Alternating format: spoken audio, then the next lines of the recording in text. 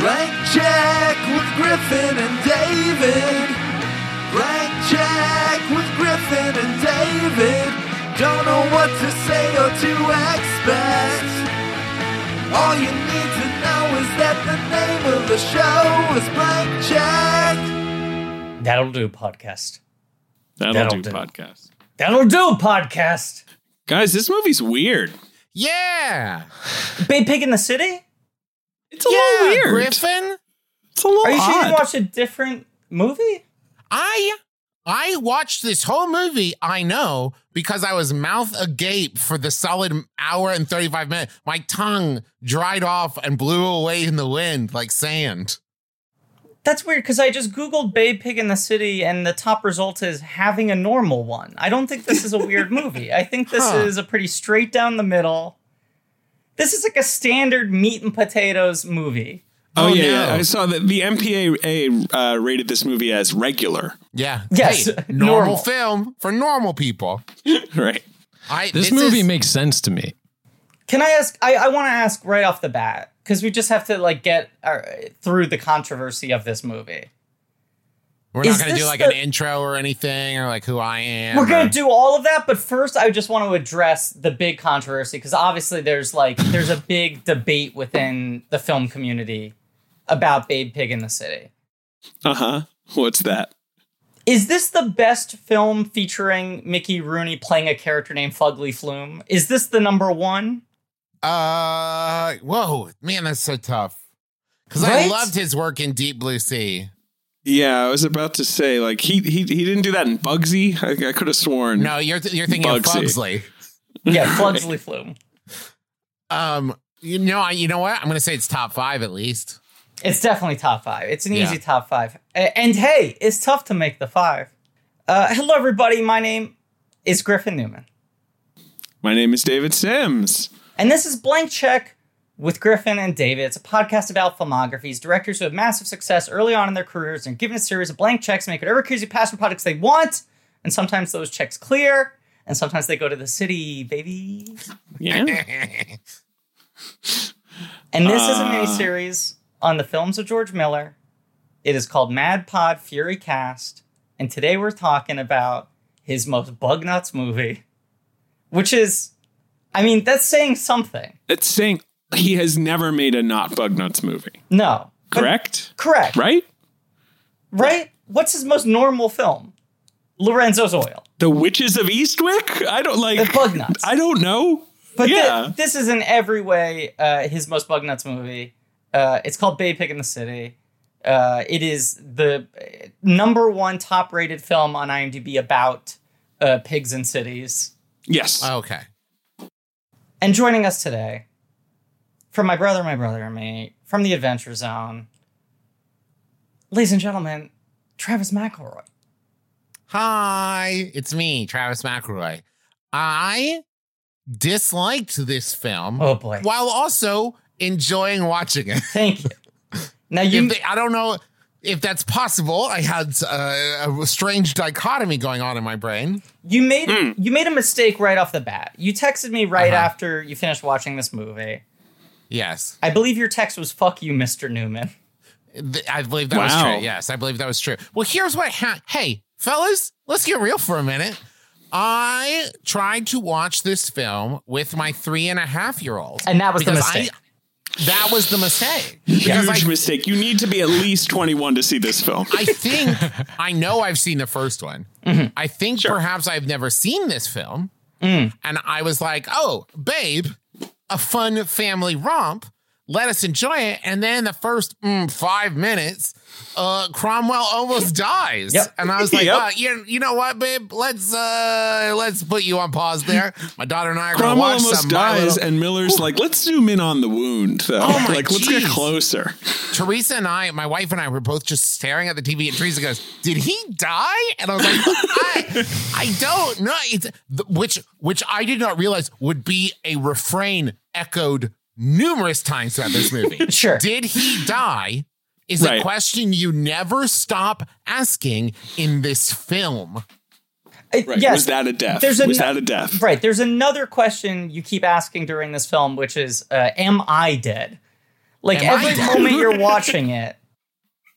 Is this the last moment? Is this the last moment of breath as the neurons flood my brain with these weird images that don't seem to match up into any kind of thing? But now I'm seeing a weird fever dream of, I don't know, perhaps a pig in the city. Yes.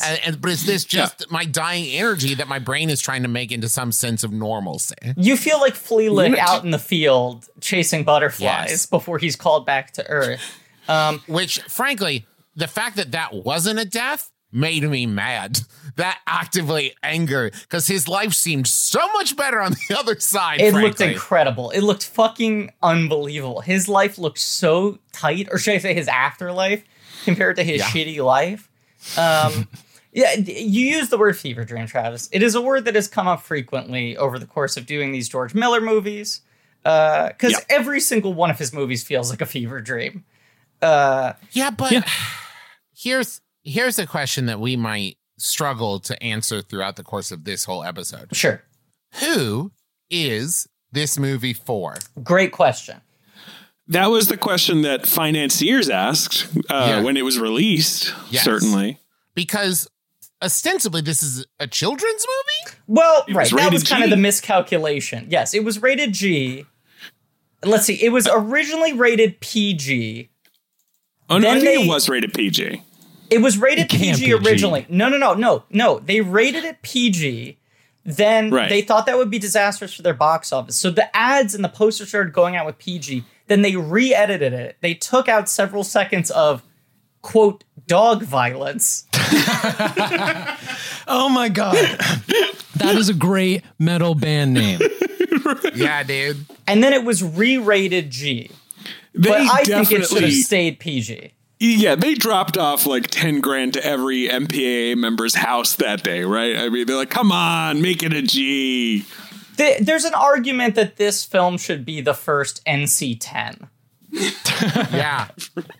There is a moment, not to jump around, but the moment with the dog hanging by a chain in the water as the other animals like look, but then turn away saying, look away, honey, look away. And it's just like, this is, and I don't know if I can curse on your show, but even if the dog survives or whatever, the imagery of all of that is so messed up. And I just want to restate, that is the dog violence that made the cut.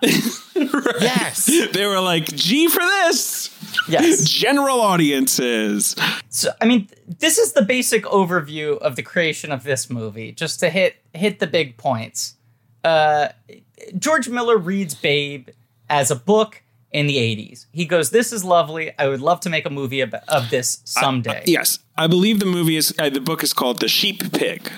Yes. And then it was retitled later with Babe to cash grab. Yes. Right, yeah. But yes, he reads a cute British children's book in the 80s about a pig that's a sheepdog, and he's like, he files it away. Right. And the main reason he files it away is for the technology to catch up, to feel like both with CGI and animatronics, this film is doable. When he finally... Well, he jumped the gun on that.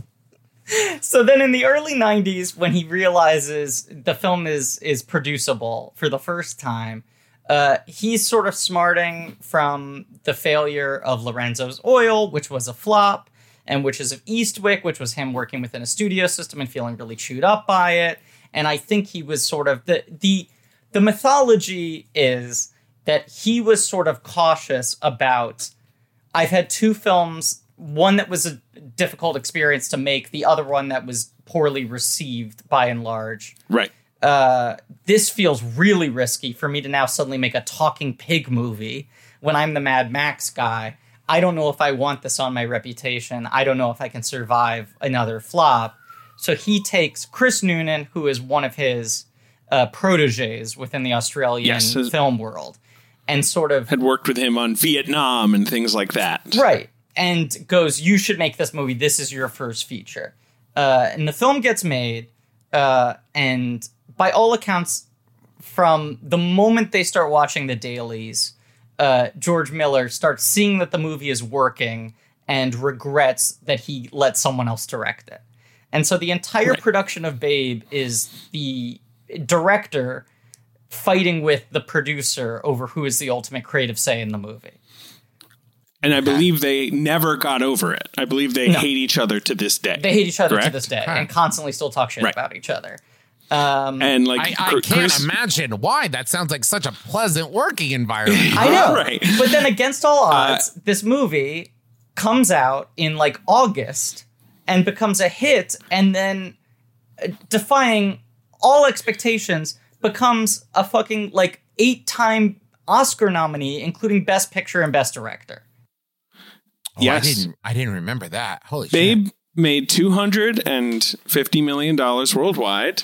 It was nominated for several Oscars, including directing and writing and all that.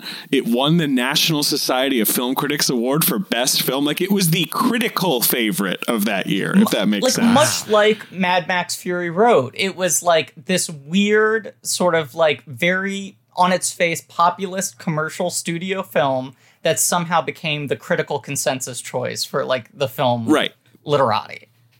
Right. Like the critics that year were like, man, the movies we really dig are like Leaving Las Vegas, Safe, Babe. Right. Like that was where they were rallying. Yeah. Did George Miller like get credit for that? Was it like, it's because of you that this was a huge success? Well, I mean, who knows? I mean, he got a screenplay and producing Oscar nominations. It's not like his name was on the movie, but he didn't direct it. But I think this is a lot of the bad blood between them is, I mean, and apparently, they were fighting from like week 1 of production. But then when Chris Noonan, a first-time filmmaker, gets his Best Director nom for this movie, which is so insane, that a first-time filmmaker got a Best Director nomination for a children's film released by a studio in August. Then I think George Miller started shit-talking him more publicly, because he was kind of like... being like, hey, you know, Georgie Porgy had something to do with this. His big line is, I served him that movie on a plate. Yes, I believe he literally said that. Right, that he sort of took the movie all the way up to the starting line and then felt like this is his interpretation of it. And then was on set every day, and that for Chris Noonan to get credit was unjust, and thus started the bad blood between them. Now, Chris Noonan has made exactly... That's the kind of thing you should say with, like, regret and bitterness, not with pride. I served it to him on a plate. Agreed. Like, well, then it seems like you fucked up. You're right. Yeah, exactly, George. It's true that Chris Noonan, as you were about to say, Griffin, I think, has only made one film since. Yes. It was his Beatrix Potter biopic, Miss Potter, 10 which years was not later. very good. 11 years later, yeah. So and now we are 10 plus years after that, and he still hasn't made another film. He has a couple credits as like consultant. Yeah. So he hasn't not only not directed, correct, but he has not worked on other films. He has worked on other films as a consultant, like since 2006. Yeah, and he's done a couple of like TV episodes in Australia. I think that's it. But has not directed another film. Got nominated for Best Director for his first film.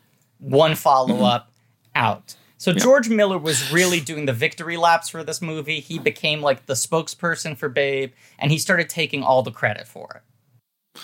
Okay. And that's just important to know going into Babe Pig in the City, that chip is on the shoulder where he's like, I'll show you. That's the thing. The energy of Babe Pig in the City is, I want to prove once and for all that I'm the guy responsible for Babe working. Well, that's the thing. This film reeks of a lack of restriction, right? Where it's just like, there had to be like numerous times where any normal person watching like the dailies had to be like, hey, I think this is real fucked up, but the first movie was a successful and critical hit, so... Absolutely, right. And he, like, has a strong track record at that point. He's more of an auteur than Chris Noonan is. He's got the reputation. Right. The first movie's a hit and a fucking, like, Oscar nominee. So they were just like, I don't know. Who knows why the first Babe worked? Do more of whatever that was. But here's the thing. Babe does not demand a sequel. No. The ending of Babe is entirely definitive. He has achieved his goal. Perfect. He's a sheep pig. Right. And you know what, David, I would say? He doesn't demand a sequel as evidenced by the sequel, where literally nothing happens. Well, but also so much This happens. movie, so much exactly. happens. This movie is great. It just makes no sense as a sequel to Babe. That would be my take. I think. I'm sorry, David. This movie is not great. Great. Masterpiece. Let me say, Travis, you have a fight on your hands here. well, okay, so let me tell you, because listen, we could talk all day about the bonkers situations, and we will. But like structurally, there is also some problems in the filmmaking itself, I believe, which is the one that really stands out to my mind. And I think it's because, David, you have the background of Fugly Bloom behind you. Yeah, we stand, And so what we see is Fugly locks Babe in a trunk and mutters some words as though they could not afford to pay Mickey Rooney enough to speak words.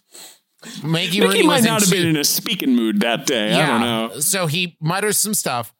Hard cut to a performance in a children's wing of a haunted. No explanation. We do not see. We hear like Babe say like, hey, you told me that if I did this, I get money. And we cut out any kind of context that might explain to me what has happened. I assumed Fugly Bloom, and maybe I'm supposed to believe this, was going to eat that pig. Sure. It's But no, part of the act he instead, now. He uses the pig, which he has just discovered in his circus act that he's performing. Could you imagine being a kid and witnessing that? That would rule. That show is amazing. The kids are loving it. And already painted on the set is "and pig." How long was there another pig that died just before this and they needed to replace? How do they already have an act work? What is happening? They're performing at a hospital? Is that right? Because they're performing to an audience that is all wearing hospital. medical gowns. Right, but then Yes, also the same- old people. It's sick kids and old people. Sure. It's the same hospital that we see later that all the animals are taken to, because that's why the kid recognizes Thelonious. Right. They are back in the same hospital that apparently within this hospital, there is like a gala hall and an animal experimentation wing and a children's wing. All in the Now listen, you tell me there's a children's wing in a normal hospital, totally buy it. You tell me there is maybe a gala hall in a hospital, sure. But all those things and the animal experimentation wing? Did you guys notice how the city was like all the cities? Oh, you mean Metropolis? The city of Metropolis? Yeah. Yeah, I noticed that, Ben. I just want to read. Let's backtrack. I want to read Go here. ahead, Griffin. This is the downtown skyline of Metropolis, okay? From the Wikipedia, features numerous landmarks such as the World Trade Center, the Sears Tower, the Chrysler Building, the Empire State Building, the IDS Center, the MetLife Building, the Sydney Opera House, the Hollywood sign, the Golden Gate Bridge, the Fernsehturm Berlin, Big Ben, Red Square, the Statue of Liberty, the Eiffel Tower, the Christ the Redeemer statue, among others. Good job on the IDS building from Minneapolis making it on that list, by the way. Why? Because here's the thing. Because it's also, cool. It is not, David. It's rules. It is not cool. How dare you give credit to that? Because they're also on some kind of like Venetian canal. Correct. For most of them. Don't just say correct. Like that's a cool thing that doesn't need explaining. And they're also in like Santa Monica because they got a beach. Yep. And that is 1,000%. That is Venice Beach. I mean, that is Venice Beach. Good call. Yes. Yes. Yes. Here's the thing.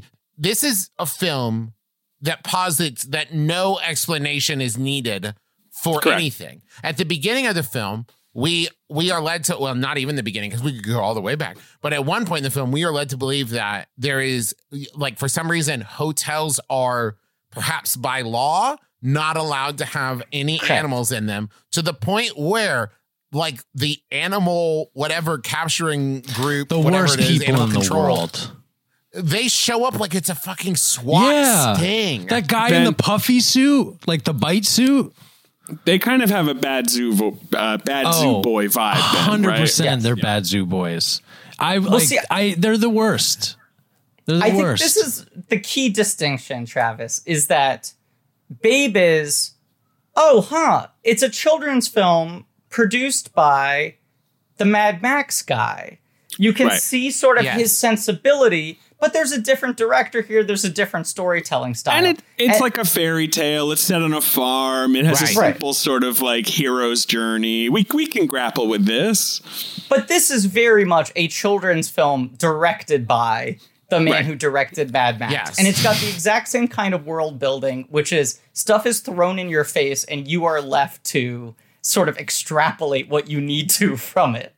Like it is very Fury Road in sort of the way that you just have to roll with the punches. Exactly. Compare it to Fury Road. Yes, very much so. Like it is a world rich with backstory, but we are privy to none of it. And that is in many ways fine with me, an adult whose brain is already broken in so many ways. But for a child, and it's just like, hey, just accept the idea of drug dogs, my 3-year-old child. And I guess this woman being invasively inspected. Well, I mean, not to jump ahead here, but this movie was such a failure upon its release, was largely critically trashed, and was a massive, massive flop. And then its reputation has grown, but almost exclusively with adults now. Like, this is not one of those movies like Willy Wonka, where, like, when it came out, it wasn't a big hit. And then later, both children and adults came to love it. This movie's reputation has been saved by the fact that adults have started watching it. I think no kids like this movie still to this day. I don't know what a kid would get out of this movie except for nightmares. Nightmares, David. They would get nightmares. It is a complete failure. They would dream about the hanged dog. Now, Griff, did you see this film when it came out?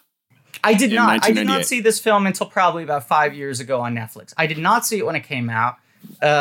We will have done or will be soon doing a Babe episode on Patreon, but I rewatched both of these movies back to back last night because I really wanted the cognitive dissonance of these two films next to each other. Yes. Yeah. Especially since... that's funny because I watched Babe, Pig in the City and then Whiplash back to back just so I could be able to compare the also two. A good Whiplash. Yeah. Whiplash, one of the better Whiplashes. I forgot, that this movie literally starts like 5 minutes after the original Babe ends, but immediately you can tell you're in a different fucking movie. Yes. But rewatching Babe, when the first Babe came out, I was 6 or 7 years old. I think 6 years old, 95. 95. And I was terrified of death. And Babe was this movie that everyone loved. And my mom was like, we got to go see this thing. People say it's the best kids movie in years. And she took me to see it. And death looms so large over that entire film that rewatching it, I remembered so vividly how much I hated that film in the theaters. I don't remember death looming large. That's interesting. Yeah, I was going to say more so than Pig in the City. Well, this is the difference. I think as a child, weirdly, I would have had less triggers with Pig in the City, which has this like very ominous tone. But Babe, the death is very explicit. Like, it's so much about what is the purpose of a pig. You're going to be eaten. He's constantly avoiding being slaughtered. Yes. His mother gets killed at the beginning. It's kind of Bambi-ish in that sort of sense, that it's like very much about the immediate threats within a very small world. Like, the farm is pretty idyllic, but death is constantly around the corner. Whereas Babe Pig in the City is welcome to Death City. Everything is death. Yes, right. If I may, there is a very troubling existential moment in Babe Pig in the City, which I want to discuss. Literally existential, where Babe is being chased by two dogs, and the narrator describes what's going on in Babe's head, where the flashes of his brief life like click through his head, and he just stops running and turns around and says, "Why?" I would like to read the direct quote. The dog knocks him, and it's basically like every human being's experience of after a while, you just get shit on so much that you're like, why am I doing any of this? Griffin, and then he gets knocked in the water. I'm going to read the direct quote. Yes. Because this is, I was thinking during this, like, you know, throwing back to the trivia days of yore. If in a trivia round, in a movie trivia night, someone said, I'm going to read a quote, name the movie, would anyone guess Babe Pig in the City for this?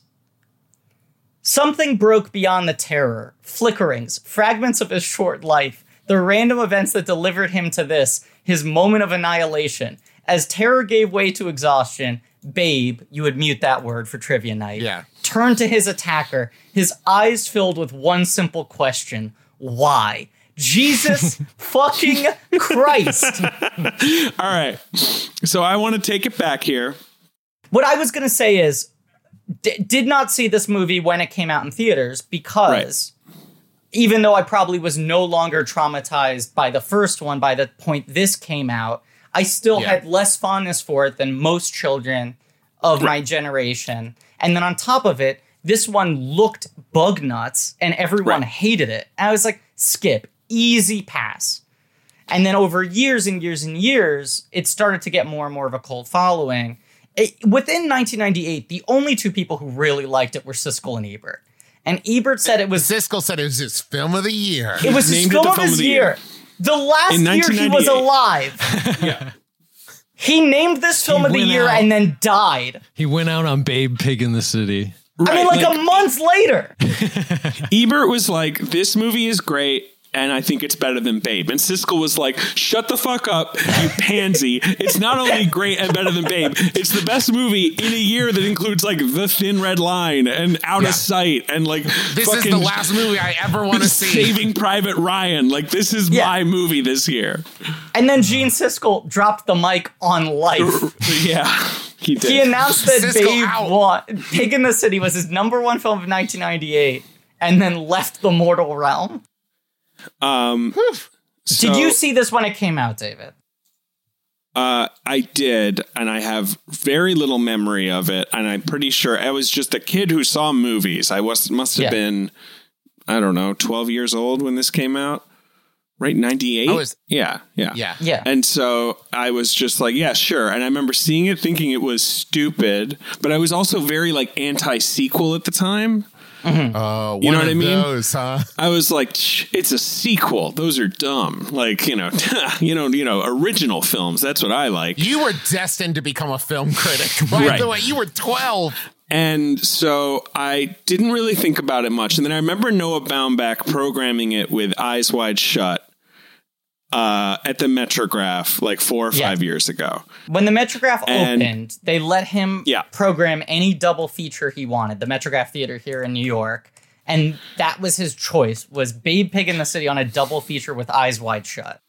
Right. 2 movies about exploring a weird artificial nightmare city as a sort of dark night in the soul. And these sort of plucky, like optimistic figures who think they are in control of their realm, master of their domain, dropped into a hostile city and realizing that they are like the naive. They are both babes. Yes, they are stuck babes in a city. the wood. Well done. You also could say it's like both movies, it's about how rich people are bad.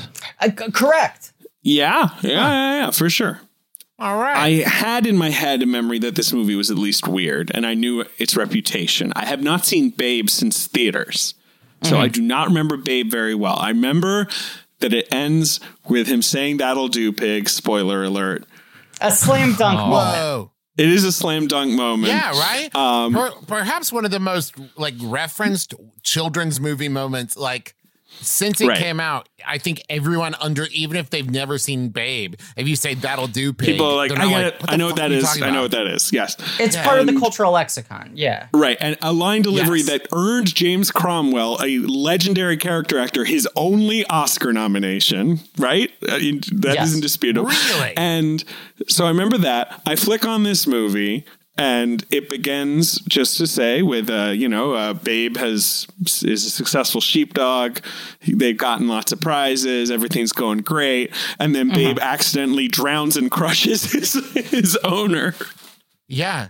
And here's the thing, folks, if you haven't seen it, you hear that and you're like, well, what happens between there? Nothing. It's just like, that is the first 30 seconds of the movie. And so I guess my thesis going into this is like, if Babe is about like realizing, growing up and realizing the person you want to be, right, and achieving that, like he wants to be a sheep pig. That's the thing. He knows he's made to do it. he charges at that goal and he figures it out. So George Miller is like, yeah, all right, kid, you figured out what you want to do. But unfortunately, now you have to live life, and life is brutal. And like, there's taxmen and there's prostitutes and there's Mickey Rooney. Like, there's going to be people at every corner. Wait, who are the prostitutes? Who are the prostitutes? Something's going on with those chimpanzees. Oh, okay. I would have accepted the poodle. Or the poodles. Well, okay. The poodle who says that people have taken advantage of her and used her. And I think that's what we're supposed to glean from that, by the way. That was just, I mean, as someone who didn't love the original Babe at the time, but knew that everyone else loved it, seeing the trailer for this movie, I think I had a little bit of the thing you did, David, where I was like, sequels, diminishing returns, whatever. And then this movie looked from the trailers so much goofier than the first film, which is a very stylized, heightened film, but also has this kind of like austere farm life. It stars a stoic character actor. It has humans, whereas this movie is like, forget the humans. We are as little as them as possible. Like, this is animal first. Yeah. There's also this distinction where it's like, Babe is a very stylized movie that takes place in a somewhat recognizable world. The performances, the visuals are like heightened. It has all the George Miller like wide angle lenses and the like chiaroscuro lighting and the weird fever dream quality. But the story is very, very straightforward. And nothing that happens in the film is wildly outside of the realm of what could happen in real world. Even when Babe actually like herds the dogs or the sheep rather. That's like an impressive animal trick you might see on YouTube these days. And that's the final moment of the first film. And then the second movie starts and there's this like hero's welcome victory parade for Farmer Hoggett that immediately you can tell you're in a different universe. Like, it suddenly feels like you're in fucking Dr. Seuss land. And there are people skywriting ham, which then gets corrected to champ. Yes. That's how you skywrite ham. You gotta start from the middle of the word and then build out. Yeah, you work your way out. Definitely. You get 2 planes to do it at the same time. Because what else are you going to do, Griffin? You start at the 20% mark. You go up to 80. Then you get a second plane and you circle back to 0 and to 80 to fill in the rest. The recurring thing in this film that I think kept throwing me is there are very few, if any, anchor points in which one might grab onto to give you some frame of like normalcy. Because like, even in the farm, like, as you said, David, in the first one, there's a lot more human points, right? It's like the human world is normal, and then you go to the animals, and there's this whole other society that we're learning about. Whereas in this one, not only are the humans also pretty wacky, they're like, there is one point where the woman who owns the hotel just leaves for the majority of the movie, and it's just like, hey, this building's now all animals. And it's like, what is happening? It is this thing of like, and this was the thing I remember recognizing when the trailers came up, which it's like, okay, first of all, it seems like James Cromwell is not in this movie at all. So not only is this film less focused on humans, you're removing the one human who impossibly got an Academy Award nomination for this movie. So already George Miller is like, look, if you loved Babe, you're in good hands. I was the real auteur. I'm going to give you everything you want for pure Babe. First of all, we're getting rid of the actor you all liked. He's kaput. He's at the bottom of the well 10 minutes in. Not only are we getting rid of him. Was that him? We're mutilating him. Yeah, I just assumed that was Cromwell saying like, hey, I don't want to fucking do this. Hey, I did the One Pig movie and I read Cromwell's Random Roles feature from the AV Club, which was from some years ago.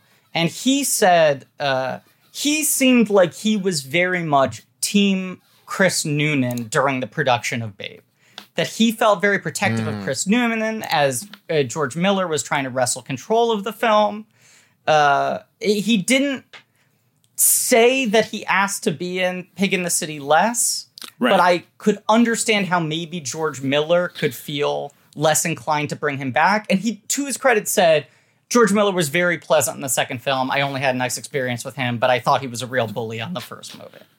Wow. It's so crazy how traumatic that first movie was. I know, and he's like, And I had a great experience. It was a lovely film. I'm so proud of that performance. It was pretty magical. It was 6 months of my life. It was such a different work experience than I've had. But George Miller was a bully, and the film was kind of terrible from that one perspective. Can you guys imagine how much different the final action sequence would have been in this movie if it had been Cromwell bouncing around a ballroom, with his inflatable pants and his bouncy suspenders, and it was just him bouncing from column to column trying to catch that. You mean when George Miller essentially remakes the Master Blaster battle from Beyond Thunderdome? Hell yeah. In a high society party with animals and an old lady? Hey, also, once again, just from filmmaking point of view, the smashing into the champagne cups never pays off. It made me so mad. The actress who plays Mrs. Hoggett in this film was an Australian sketch comedy sitcom actress. She was 33 years old when filming the first Babe. What? Which means she's 35 in this one. You're right. You're absolutely She right. is. My God, that is no offense to 1 year younger than me. Because Cromwell was, I offense to her. think, 55, and she was 33. Right. Cromwell was 32 or 33. Yeah. Yeah, Cromwell is 80 now. Yes. Here's the other thing that's weird and not that important, but kind of odd, is that Christine Kavanagh, the voice of Chucky from Rugrats, voiced Babe in the first Babe. Mm-hmm. And this time Miller was like, get me a different Rugrat, get me Tommy, get me E.G. Daily. Because Christine Kavanagh asked for too much money? Is that the reason? I don't know. She also kind of half retired after that because I feel like she stopped playing Chucky as well around this time. Okay. She dies 2012. I always thought she died earlier because she sort of moved away from working. I don't know if it was money. I don't know if it was just a career shift thing because her leaving Rugrats as well is kind of weird. But there is that thing, aside from the fact that you're getting rid of Cromwell, there's also the thing that the first movie... And you're changing the voice of Babe, right? You're disrupting the main two performances from the first film that people connected to emotionally. The first Babe kind of operates on George Orwell Animal Farm logic, where it's the animals are never doing anything that an animal couldn't do in real life. If you were a human witnessing this from the outside, you would not hear their dialogue. But their physical behavior would seem normal, and it's just about how sort of societal, human thoughts are imposed onto animal behavior. Yes. We just don't know that they're talking to each other. Right. There's a lot of what you never realize is this is what the animals talk about when you're not around. Kind of classic talking animal rules. And then the Babe Pig in the City trailer, when you go Babe sounds different, James Cromwell's nowhere to be seen, and now apparently fully dressed chimpanzees live in a flop house. and also, the orangutan throughout the movie is disturbing. Yes. Menacing. I kept waiting for him to murder somebody. Thelonious Monkey? Yes. At the end, when he is helping the lady hang her clothing, I'm like, he's gonna murder Cromwell and take over as her husband. That guy's creeping me out. You cannot get a read on this guy's allegiances. You do not know where Thelonious Monkey's allegiances lie. Well, so this is the thing, as you're talking about, one of the differences I realized between Babe and Babe Pig in the City is one of the fascinating things. I think one of the things that made Babe work is that Babe, the character, is admittedly fairly passive. Things keep happening around him in the first movie. So you're looking at him interact with the sheep. You're looking at him interact with the two dogs. And you're watching him grow into being more confident and being good at this thing and the relationships that form, right? And then it also is not only are we doing away with the societal part of we're in a farm or you're learning about how these animals interact. Now you also are hey, you remember those two dogs that were his parents where he earned the love of the dad? They're out. Hey, remember those sheep that he worked with that he let? They're out. And it was just even the duck, Ferdinand, doesn't come into like back to the third act of the movie. Siskel's only complaint, I believe, was like, more duck. I love that duck. Right, that's the thing. Is Ferdinand, no joke, honks in this movie. Yes. But they just like removed hey, like, you know how you liked all of these things from the first one? Get them the fuck out. But we know your favorite thing is them singing mice. We kept those, baby. Well, but not to repeat myself, that's what's most astonishing about this movie, is that it jettisons almost everything that people reacted to most strongly in the first film. But the movie is also very clearly the director saying, let me prove to you that I'm responsible for the first movie being good. Yes. To get back into the plot, after Babe mutilates Farmer Hoggett by dropping him into a well and then dropping a giant piece of machinery onto his head. I mean, a really ominous sequence with the sort of aesthetics and the tone of Daniel Plainview down the well in the beginning of There Will Be Blood. Yeah. Exactly what I was thinking of. Yeah. And especially with the narration in there of like, the pig would wander for years, if only. Right. And I was like, Jesus Christ. It's all insane. And in a movie that in the first Babe, you probably would just need him bonking his head. Miller is just sort of like, let's just bring this up to 11. So that I'm happens. A doctor. I'm going to show you serious injuries. Exactly. So Hoggett's out. So the farm can't pay its bills. So the taxmen come, and Esme, played by first build Magda Subansky, decides to take Babe to a faraway sheepdog herding contest. Right? Isn't it an appearance? Not important. Yeah, it's like he's going to get an appearance fee. And they only get trapped in the city because like that's like their connecting flight or whatever. Like that's the only reason they're in the city at all. He's not trying to get to the city. Right. No, this fucking drug sniffing dog. Yeah, a real narc. Which, like, this other weird thing is, as we're saying, like, the first Babe is, like, you understand a farm. It's a small contained space. We know how animals exist on a farm. Animals have roles on a farm. We're transposing that onto, like, the internal life of the animals and how they would treat it like a job. But we understand the whole movie is based on the fact that, like, a pig doesn't herd sheep. That's not what happens here. Right. And then this movie then makes the transition to, okay, here are animals who have jobs. This is like in the real world, a real animal that has a real job, and what kind of attitude would he have? So already you're like, this is odd to see Mrs. Hoggett and Babe in this like terrifying modernist airport. It feels off-putting. It feels like it's immediately abandoning the entire energy of the first movie.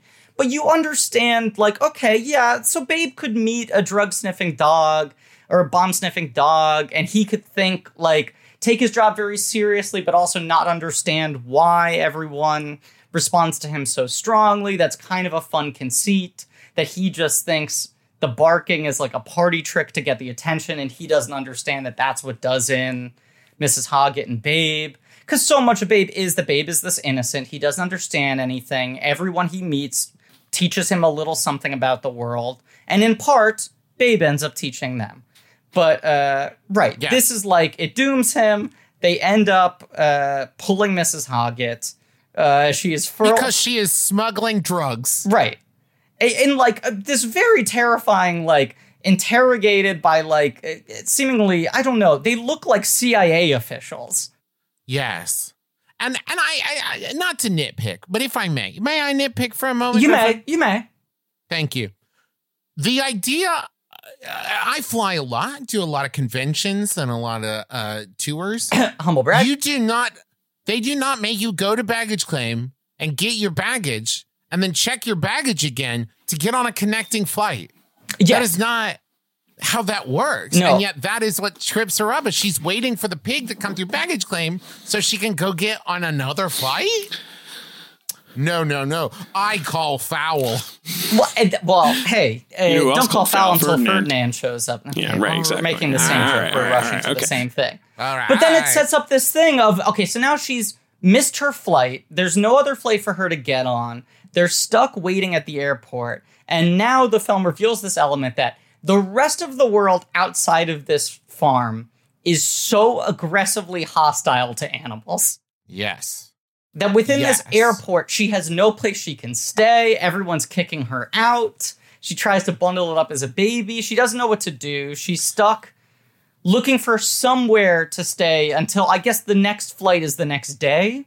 Is that the idea? Yeah. She's looking for a one-night stay. And then one of the weirdest conceits in this movie, a man comes up to her and recommends to her this one hotel in the city. And then the narrator says, who knows why this kind man offered this advice. And the man turns around to camera and he looks exactly like a pig. There is a running thing in this movie that every once in a while, the only acts of kindness that are done from human to human in this film happen by people who have been cursed to look exactly like pigs and take some pity on Hoggett and This Babe. happens like 3 times in the film. There's like a judge. Is that not the same person? Different I thought it was people! the same person. Was what they were. They're different people.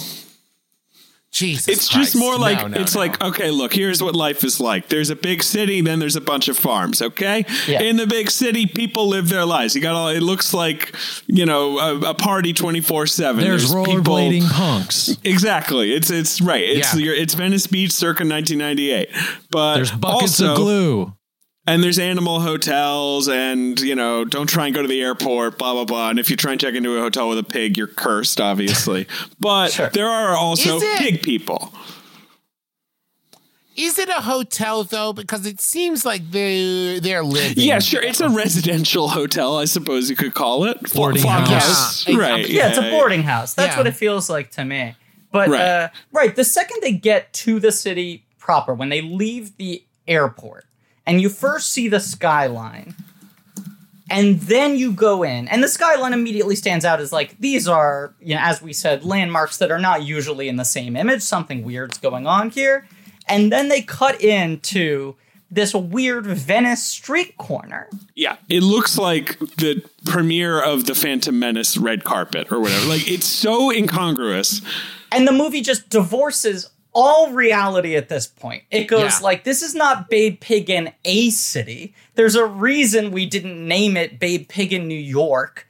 We decided that the city this film takes place in is every city all at once. If Coruscant is the whole planet is a city, this is the whole city is all cities. Yes, but here's what I will say, though, just from a design standpoint. I don't know if you guys know this. I have done some professional scenic design for theater. And so I get really hung up on like scenic design. And if you look at like the Venice the Venice Canal area, right? The canals, it's a very specific design where you're like, this is a soundstage or they built this. It doesn't necessarily, it kind of looks like the canals by Venice Beach. It kind of looks like actual Venetian canals, but it is very general and specific at the same time. But when she goes to that beach, that is so 1-for-1 Venice Beach that it's like, oh, you didn't build a set for that one. You went on location for that one. So you went from soundstage to on location, and it looks like it's lit 2 different ways. It looks like 2 different sets. It is upsetting visually to me because it is like she wandered off set and they just started filming outside the studio. And I want to see if I can find this, but I think this film was like the largest exterior set ever made. The main sort of Venetian cityscape. But this is one of those insane film production stories where it was like, not only was it like one of the biggest and most expensive sets that was ever made, and that was its own cost and time and energy, but I think it was filmed in Australia. I think the beach isn't Venice Beach. I think it's somewhere in Sydney. But there wasn't a soundstage big enough to realize the set they wanted. So they were building a soundstage in order to then build the set on the soundstage. Like they had to create... It was shot in Australia, yes, entirely. Yeah. They had to create a studio large enough to then create the largest set ever. So they were like, it was the cost of building the facility and then building the set on the facility. I think they took some rundown place and had to like rebuild it and expand it in order to build that set. But the movie it's one of those things where it's just like, it is much like Eyes Wide Shut, where when the film came out, everyone was like, this movie is supposed to be New York. is shot in London, and it looks nothing like New York, and it feels nothing like New York, and it's an abject failure at representing New York. And Scorsese was one of the first people to go like, he's Stanley Kubrick. Like, if it doesn't look like New York and it doesn't seem like New York, that's intentional. He could have made a fake New York and London if that's what he wanted to do. And I think part of the conceit that George Miller is doing here is like, this is a city that actually defies logic, where you can oscillate between things that look like real locations and look like sets, that terrains that don't make sense within a mile of each other. Travis is scrunching up his face. He's making a no stinky poo-poo face. Because what you're saying there is, one, it's bonkers to me to compare George Miller and Stanley Kubrick. But two, Noah Baumbach did it. You can't say like, because I'm a genius, this works. Like, you can't, that's not a good logical argument. Well, you see, the reason this works is I'm right. I think it is. I think he's trying to create a city that is so thoroughly overwhelming that it has to be every city all at once. Yes, but I think the problem is right now, and listen, I hate to argue with you guys. You know I love you guys so much, but... Love you too. I think the reason I can't process this movie in such a way that I enjoy it is that it asks me to accept that everything is bonkers. Like, there is no... Okay, for example, the woman who runs this hotel, right? If she was more normal... She's an odd lady, let's be honest. And from the beginning, once again, when she seems to be conspiring with Fugly, that they are both going to kill the pig or something. But if she had come across as very sweet and genuine, I would have been like, oh, this represents like the same thing the farm is, which is this is like this oasis of kindness. But instead she's bonkers. And she's like... But you can't trust anybody in the city. But that's the thing. That's kind of the take. Right. But that's the thing is, I want it to be you can't trust anyone but this person. And that's why she is so unhappy and she doesn't fit in. Right? Sure. But like instead, it's just like the world is bonkers. The characters are bonkers. We never get one single solitary line of explanation as to why everyone hates animals so much. Like, it's just like you accept that everything is bonkers all the time. But because everything is bonkers, there's no solid, like, stand here and just look around at all the bonkers things I've made. Everything is so topsy-turvy that I can't gain perspective on how wonderfully bonkers everything is. We're all smiling as you monologue because we're all like, yeah, that's great. Yeah, you're making it sound awesome. Yeah, exactly. I need one piece of ground that I can stand upon. Babe is not.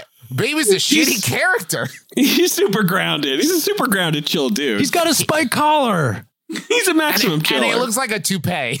He does look like he's wearing a toupee. Why does he have the little wig? He has it in the first movie too. What's up with his little like tufty hair? I think it's to make him look unique. I mean, there's like, so many like animal films have like, and this is the one special animal. They got this one weird differentiating visual. I think it's also to make him stand out, but it's not like there are a lot of other pigs in either of these movies.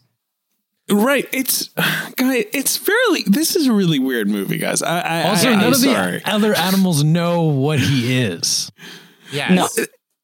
Which is no weird. No one is but I guess it's like a city animal thing. No, but even on the farm, in the original movie, I feel like, no, they know him better. It's in this one, right? This is the one where no one understands what species he is. Hey, can I ask you guys an off-topic question? Well, I mean, it's on topic because we're talking about Babe in the City. But aside from Babe and any of the original farm animals, who's your favorite animal character in this movie? Oh, that's a tough question. I mean, you're talking about some of my best friends of all time. I know, and I'm making you choose. It's like choose a child, you know? For me, it's definitely the bull terrier, the mean dog who becomes a nice dog. Okay. I do love that writing wise, that mean dog's like, listen, I'm a mean dog. I'm not going to start being nice. It's just that I owe you. And I recognize that. I want you to know I would still, if you hadn't saved my life, I'd be killing you right now. Hey, Travis. Yeah? Think the pig. Thank the pig. Thank the pig. Oh, God, that scene is crazy. Gee, all right, we need to keep going. But Griff, come on. I want to know animal. Griffin's favorite animal. My favorite animal, I mean, obviously I'm a flea lick guy. He's right in my wheelhouse. I knew you were going to say flea lick. Yeah. See, for me, it's the nameless, voiceless capuchin monkey who just seems to be there whenever they need someone with hands and thumbs or whatever. Oh, yeah. He's a rapscallion. He does steal. I love him. Does. And he's in a kilt? Oh, I enjoy him immensely. I know, right? That was a good choice for him. Costume-wise. Is that your guy, Ben? The monkey as well? Or? Mischief monkey. Yeah, that makes sense. Yep. My favorite performance is Bob the chimpanzee, played by Stephen Wright. Deadpan alt comedian Stephen Wright. Like, that's another thing. Right, but like to go like it's 1998, it's the sequel to Babe. You're adding more animals, more speaking roles, more voiceover parts. The first movie is mostly like it's Hugo Weaving and Miriam Margolyes. But now, like, you're going into this film, it's a blockbuster. You could get any actors you want. Who are your two big name actors? Glenn Headey and Stephen Wright are your two big name voiceover actors. Adam Goldberg, the same year as Saving Private Ryan, and then most of the rest of the cast is voiceover artists. Yep. Like cartoon voiceover artists. That's the moment for me where the film, like, when you go to Venice, it gets 10 degrees crazier in the same way that when you go to the airport, it gets 10 degrees crazier in the same way that the parade gets 10 degrees crazier than the original Babe. But the moment where the film just immediately goes, this takes place in upside down bug nuts banana world, is when they're going through the boarding home and they get to the door with the chimpanzees and they're fully dressed in a fully furnished apartment watching TV. Yes. And the monkeys fully behave like human beings. The most disturbing moment in the movie for me is, so we've just watched, it's not even the dog hanging and drowning and clearly dying and then somehow being resurrected through Babe's love. No, it is right after that when then suddenly, seemingly out of the woodwork, about 20 other animals that we have not seen previously show up and treat Babe like the literal savior. And they're like, will you please help us, other animal? And then they all line up as one by one, they get like a jelly bean out of a jar. Great scene. He's a street king. And they thank the pig. They got to thank that pig. Thank the pig. Thank the pig. So, right. George Miller is like, look, in the city, might makes right. And you're just going to have to learn that. And it's a tough lesson that you have to learn. But that doesn't mean you can let go of your kindness, your inherent empathy for life. Right. Like that's sort of the crucial moment in the middle of the movie. Babe is more passive than this character, and he doesn't have he doesn't have a goal. Like in the first movie, he's like, I want to be a sheep pig. This is what I'm saying. Exactly. Right. But he is one of those Paddington type characters where it's like the key to Babe is that everyone who meets him gets a little bit changed by him. He's not a piece of shit. Right. That he just is sort of so steadfast in his beliefs, or at least is so sort of open in his earnestness that he makes people question the structures that they had previously believed in. And in the original film, it's like, maybe you could be nice to sheep rather than yell at them. And in this film, it's like power structures within a city. It's like a mob enforcer pit bull. Right. Saying maybe I can make this pig a made man. That's exactly what it is. Yes. Like that jelly bean scene is like line up and kiss the ring. Like I have anointed this guy as the new Don of the city. And Babe's just like, oh, thank you very much. Thank you for coming. And so if I may pick up the plot for a moment. Please. It now takes yet another harsh turn in plot wise where you're like, okay, I think I see. Nope. Because then the across the street neighbors who we have not introduced before this moment call the animal police because they're disturbing their animal SWAT team. The like animal said, SWAT honestly. team. They are listening to an opera and the animals are somehow disturbing this. And so the animal SWAT rolls up and starts choking animals and putting them in nets, including the sudden appearance of chimp babies. You're missing a key detail here. We're jumping over a big point, which is she's supposed to fly out the next day. Oh, right. But while she's checking in and kooky hotel animal lady is giving her the tour, Fugly Flume discovers Babe. Fugly Flume played by Mickey Rooney. Of course, legendary Hollywood actor Mickey Rooney. And kidnaps him, as we said. Only lived for 16 more years after this movie. Whew. Do you think while making this film, Mickey Rooney, because I really couldn't decide, do you think on set he was like, I was Mickey Rooney, I was the biggest star in Hollywood, goddammit, and now I'm playing Fugly Flume and Babe too? Or do you think he was looking around the set and going like, finally a picture the way we used to make them? I think it's that second one, Griffin. Some animals wearing little clothes, walking on their hind legs. I get this. This makes sense to me. He was 15 years removed from his honorary Oscar. He just kept working. Yeah. I know. He's got zero human dialogue in this film. I mean, he just is drunkenly slurring and mumbling. Yeah, he just whispers, basically. His pants honk. His pants do honk. He is whisked off to the hospital. So basically, that scene plays out where it's the chimps and the orangutan and Babe and Fugly performing at a children's hospital. It all goes wrong because Babe is in the wrong place at the wrong time again. And then cut to Fugly being wheeled off on a gurney. Dead. Yes. Are those two things connected? Well, his business is ruined because the whole set burned down. No, I understand that, but he seemed to be okay at the end of that scene. And then later, Thelonious says, I tried to wake him and he wouldn't wake up. I think the accident at the hospital and him being wheeled off of the gurney are two separate events. Well, on Wikipedia, it claims that he is in a food coma. I don't know why. It doesn't explain how he got in a food coma.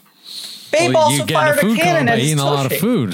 Yeah, right, that's true. That's true. I think he might have died of a broken heart, because the act went so poorly that day.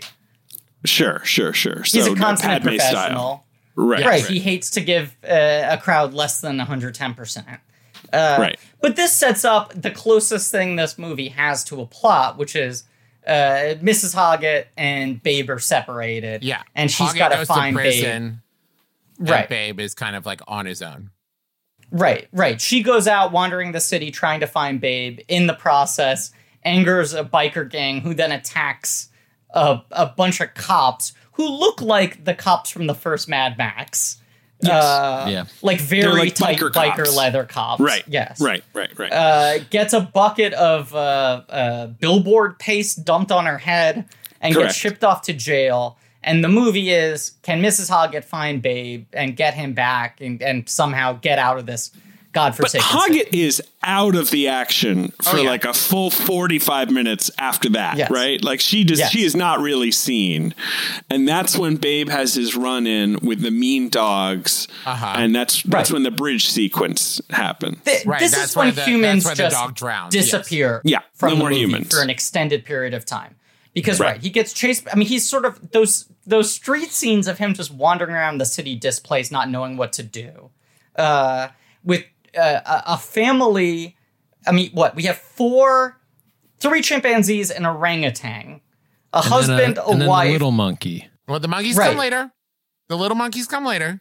They apparently. But no, there's the brother-in-law, the little brother of Bob. Right. And the 2 adult chimpanzees both have hair. Yes. Cool hair. The Glen Heady chimpanzee has like long lady hair. And Bob the chimpanzee has like a fucking Steve Van Zandt Sopranos like pompadour. Yes, this is accurate. and then Thelonious Monk wears like a very tight 3-piece suit. Yeah. Yeah, it's like velvet, and it has like a freaking pocket watch or whatever. Like he is putting. I mean, tight in terms of like it's fucking styling. Like he's weird that his part of the act is he just takes the signs on and off. Well, see, this is where maybe this is in a different edit, but I got the impression that he was kind of the brains of the thing, And Fugly was like kind of out of it a little bit at this point. So maybe when they were younger, they had this act together. But now mostly Thelonious keeps it going as Fugly is kind of like maybe losing a little bit of his edge and he's not so much. Not able to talk or say words. Right. Yeah. I think that's the conceit, is that in the winter of their showbiz career, Fugly Flume has now become the trained animal. And Thelonious Monkey is kind of the human host of the proceedings, the MC. But they're wandering through this strange city. Babe comes across two very ferocious dogs who chase him. An extended chase. Great chain work. Unbelievable. I mean, this dog is literally off the chain. This is a chain heavy. Oh, yeah. Right. I mean, this chain sequence, there's a shot at one point with the lawnmower where the lawnmower drags into the camera. Yeah, that was great stuff. Great. Do you chain. think that some of the dog violence that was cut was the other dog dying? Because it just disappears, right? That Doberman. As far as I could find, that is what was cut. Yeah. Okay. But this extended chase where you're like, this is the Mad Max guy. He's doing an extended, hyper-violent, terrifying dog v pig foot chase through an unforgiving city until they end up on the bridge. Back in the Venetian section of the city, the dog jumps over or falls over the bridge, is hanging himself near death after the wide moment. Yeah. His head is suspended underwater, and his body is jerking around as he slowly drowns. He's underwater for a long time. Yes. Yes. It takes that pig a while to swim. Babe makes this active choice to follow kindness and to save the life of someone who was just trying to kill him. Now, to a point that you made earlier, Griffin, I would like to just real quick let everyone close their eyes and picture. In the first movie, you see a pig talking to some dogs or whatever, and we, the human beings, see it, and we're like, all right. Now imagine this scene where we see a dog hanging from a chain over the side of a bridge. To the left, we see three chimpanzees while a orangutan looks on. There's an army of dogs watching, and I think some cats and 3 singing mice as a pig pushes a boat under to save the dog, and a capuchin monkey comes and unlinks, and a human is watching from the distance like, this seems normal. Okay, yeah, nothing weird here. I mean, there is this, I think it was MGM maybe, in like the 20s, had a series of live-action short films called the Dogville Shorts that I am obsessed with. They were eventually discontinued because there were questions over how humane they were. But they are just sort of like genre exercises of like types of old-fashioned studio Hollywood films acted out entirely by dogs. They build little dogs. How TBS used to do the monkey movies. Yes. So they're little dogs on their hind legs wearing human clothes, and they're like dog waiters serving fancy dogs having dinner at like a dog dance hall. I will send you folks links to them and I'll post them on the Reddit. But there's this really weird, unnatural thing to them where you're just like, they're so well executed. It is so unnerving, the sort of nuance of performance they get out of the dogs. I don't want to know what they had to do to get those performances out of the dogs. But the sort of just like very subtle head shifts and then the dubbing of the actors over it. It's this very bizarre thing to watch animals do human things and have the film you're watching say like, and this is normal. You just have to accept all of this as normal. And the scene that you just described, Travis, is like the chimpanzees are the audience surrogates at that moment. Like, you are seeing this horrible scene through the eyes of the chimpanzees, who are the normal characters. A family of primates wearing human clothes with little wigs, having just abandoned their career in show business. Your point, Griffin, makes me think about what if you were just a crew guy, like just a grip working on this, like recounting your day. What the fuck was this movie? Like, what happened to you today? These fucking monkeys are dressed up, and I don't know, and this dog drowned, and this pig was watching. It's like complete insanity. Animal training for films, such as it is, takes so long to get anything that you just have to imagine that like every 2 minutes of this film took 2 days. Yeah. I was about to say, this must have been a nightmare to make, right? Oh, yeah. Yes. Oh, for Yes. sure. Just the poop alone. Imagine where they're all lined up down the stairs. That was someone going step by step saying, stay, stay, stay, stay, stay, and hoping that these like 40 animals fucking stayed in one place for the shot. That they all line up, and you're dealing with slightly more docile animals in the first Babe, but this one, they're just like, let's up the amount of dogs. Right. And we're Dogs putting and dogs monkeys? and cats and monkeys in the same room. That's nature's 3 greatest enemies. Dogs, cats, monkeys. Mm-hmm. That's the class. That's why we see Tom and Jerry and Steve. Yes. And it's fish, Alien versus and Predator fish. versus and a fish and one fish. So after the whole dog sequence and then the Godfather-esque tribute-paying sequence Dave, involving jelly beans. You mean a dog drowning scene? Yes, right. Sorry, dog much. drowning. Yeah. Mm-hmm. What did he say? Did he say God drowning? He just said dog scene. I'd like to just, clarify. Yeah, no, not in the third Babe movie, the plan was that Babe would try to drown God, but it never didn't get to that, unfortunately. This is another amazing dialogue exchange that comes out of this point of the movie. When he saves the Pitbull and the Pitbull thanks him effusively, Babe says, "You're very kind, but..." And the Pitbull goes, No, I'm anything but kind. In fact, I have a professional obligation to be malicious. I loved this. Great line. Babe says, "Then you should change jobs." Isn't that does the dog say a murderous shadow is over him or whatever? Like, there's all these lines that are so florid and kind of fancy sounding, which is Miller's specialty. That's the thing is that dialogue, that moment between the dog and Babe is easily my favorite moment of this entire movie. Where I was like, I would watch these two on a buddy comedy forever. Yeah, they're pretty cool. And then you get introduced to all the other stray dogs who have somehow just sort of found Babe, including the pink poodle. Right. And who's kind of flighty. Their savior. Yes. Right. Because this Babe needs to get a little tough. He needs to get his chain neck. What do you call it? His spike collar. Yeah. His spiky collar. Right. Like he needs to get a bit of an attitude if he's going to survive in the city. So then all of the animal SWAT shows up and starts taking people away. Right. The neighbor is called. Animal SWAT shows up. And the implication is that the opera-loving neighbors are the ones who called the SWAT team on. And then thus begins like a 5-minute long horrifying scene where we just see one by one animals with like chokers put around their neck and nets thrown over them. And like they attempt to kill the fish. Once again, that fish out of water for a really long time. And then Babe spits the fish into the canal. And in a scene that for half a second, I was like, is he eating that fish? And then he spits the fish out. But it is horrible. The chimpanzee lady has just given birth to twins. I was going to say, out of nowhere, we don't know she's pregnant. Yes. They have their great jelly bean, kiss the ring. Here's our ceremony to induct Babe into the mafia scene. And then she starts complaining about her belly. He puts his ear up to it. And the next thing you know, we're in the middle of bada bing, animals. Bada boom, 2 babies. It's a delivery sequence.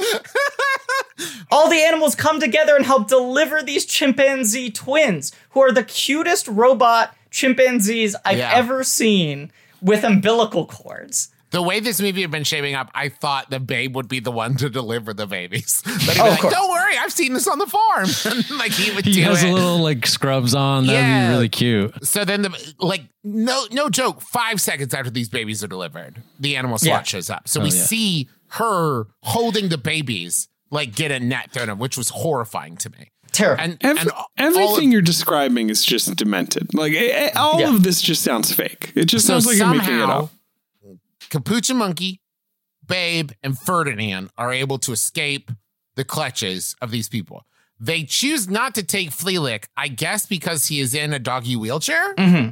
So instead, Flealick bites onto a lab coat and gets dragged behind the truck for miles. Mm-hmm. And so Ferdinand, Babe, and the Capuchin Monkey go following them. They find Flealick, let's be honest, dead. He is in the afterlife. He is dead. You see him die. Babe brings him back From heaven. Yes, which anyone who's watched Buffy the Vampire Slayer, I was reminded of that. They brought Fleelick back, and I wanted Fleelick back. You should have left me there. Why didn't you leave me there? Anyways, so then they roll up to this hospital, and also Esme has now escaped from prison, or not escaped from prison, been set free from jail because the pig judge said, I feel bad for you because I love pigs, and set her free. She is still caked in paste, and there's a scene where she's looking for the pig, and I guess her now hardened dress splits wide open, and we see her bloomers, which is, I assume, why IMDb told me that the sex and nudity in this movie was mild. Well, there are also a bunch of naked animals. For these animals are not wearing clothes in some circumstances. So all you the see animals, Babe's butthole shot one. Yeah. So Babe and the Capuchin Monkey and Fleelick and Ferdinand find all the animals. I guess they've been taken to be experimented upon. Yeah, you're skipping over the fact that for a solid 10 minutes of the film, even though he eludes capture, Babe continues running around trailing with him the full whatever that thing's called, that weird it's like a noose on a stick. Yes. He's carrying that long metal pole with the noose around his neck. And he's wearing a Slipknot t-shirt the whole time. It's so weird. It's so weird. But hey, it makes sense. He's got that collar. He's got that spike collar, so he's just like, he's expanding his horizons. So I'm not certain where it happens, but also Esme runs into the owner of the hotel, and they make a plan to go save the animals. And the only clothes she has that will fit her is the fugly flume clown costume, which she dons. Also, Mickey Rooney is like 4'10". There's no way that would fit her. I mean, there's a lot of things that are no way in this movie, but you seem okay with it, Griffin. This is the only logic problem I have in the entire movie. That the same clothes would not fit Mrs. Hoggett and Flugly Flu. So the two of them are going to rescue the animals. Meanwhile, Babe has set all of the animals free from their cages, but Thelonious needs to get dressed before they can leave. And in this delay, it allows time for the attendant to come back and lock the door. Now, here's what I do love, because this is never explored, but I think they could have spent a little more time on this one point. That I think at this point, Thelonious sees himself. And listen, it's clear there's a lot of showing of this and not telling, but I think they could have told a little bit. That I think at this point, Thelonious considers himself more human than animal.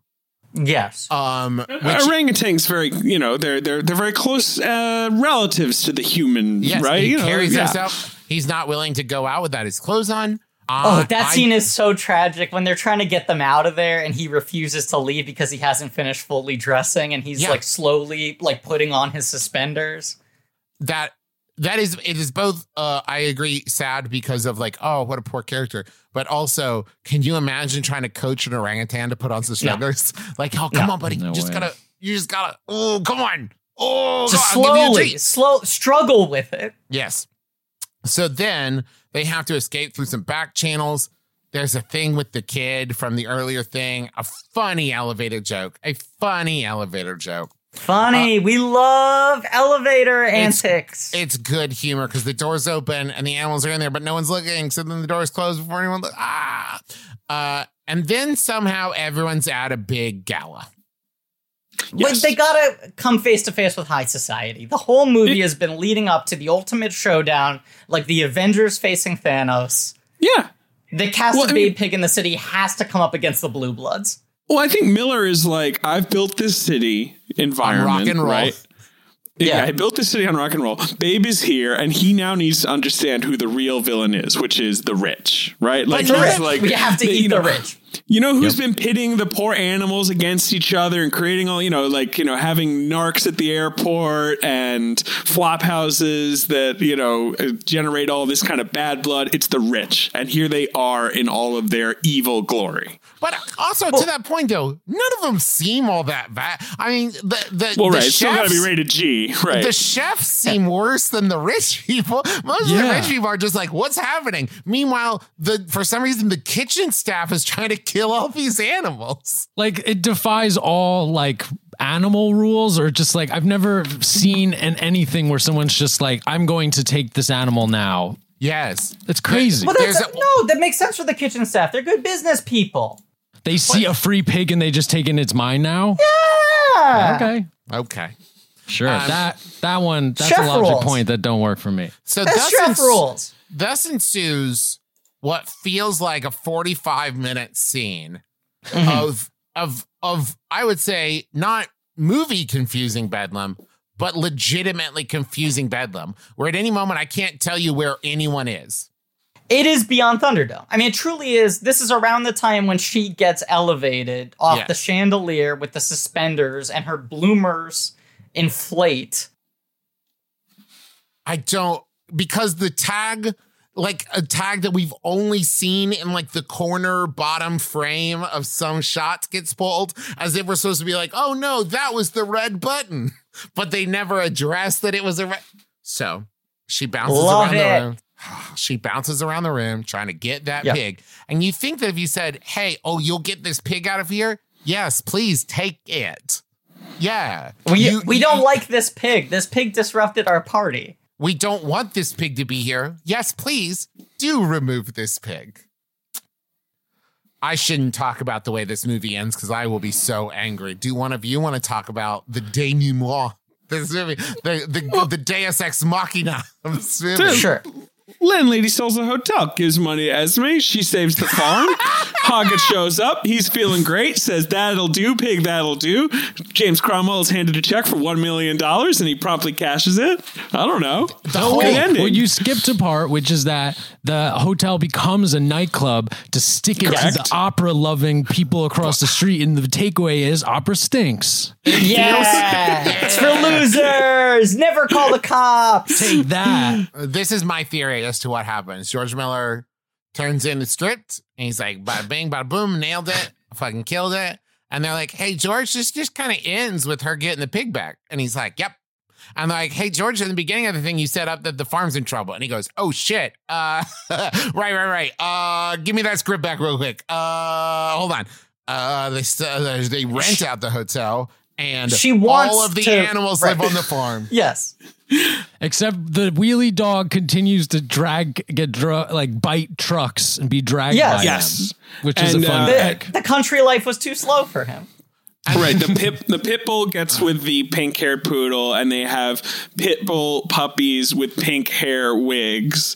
But to talk about how sort of foreboding everything is in this film, here's the happy end montage where we explain what happened to all your favorite animal friends. Look, Flea Tick found trucks, he's still zooming.